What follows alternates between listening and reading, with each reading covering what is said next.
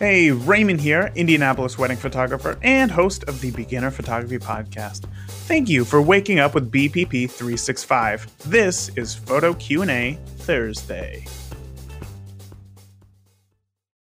The days of saving money by buying your gear online may be over. The Supreme Court ruled that businesses can charge sales tax on items being sent out of state. So before, if an online retailer was based in New York and I had them ship me a camera here to Indiana, I would not have to pay sales tax on that. I would still have to claim use tax on my taxes at the end of the year, but the upfront cost was a bit lower, which is nice, obviously, when you buy a $2,000 camera and you can save $180 in sales tax.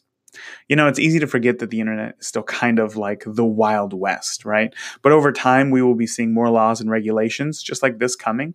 But for today, it's, we're going to be paying tax. I want to know what you think. Will you still be buying your gear new and online, or will you be looking into purchasing used gear? Listen, we are all on different paths and locations in our photography journey. Well, I want to help. If you have a question that you want me to answer here on the show, download Anchor for iOS or Android. There, you can leave BPP365 a voicemail that I will play here on the show. And everyone who sends in a question will be entered to win a monthly prize that will help you on your photography journey. So download Anchor now so you can submit your questions. That's it. I'll talk to you tomorrow.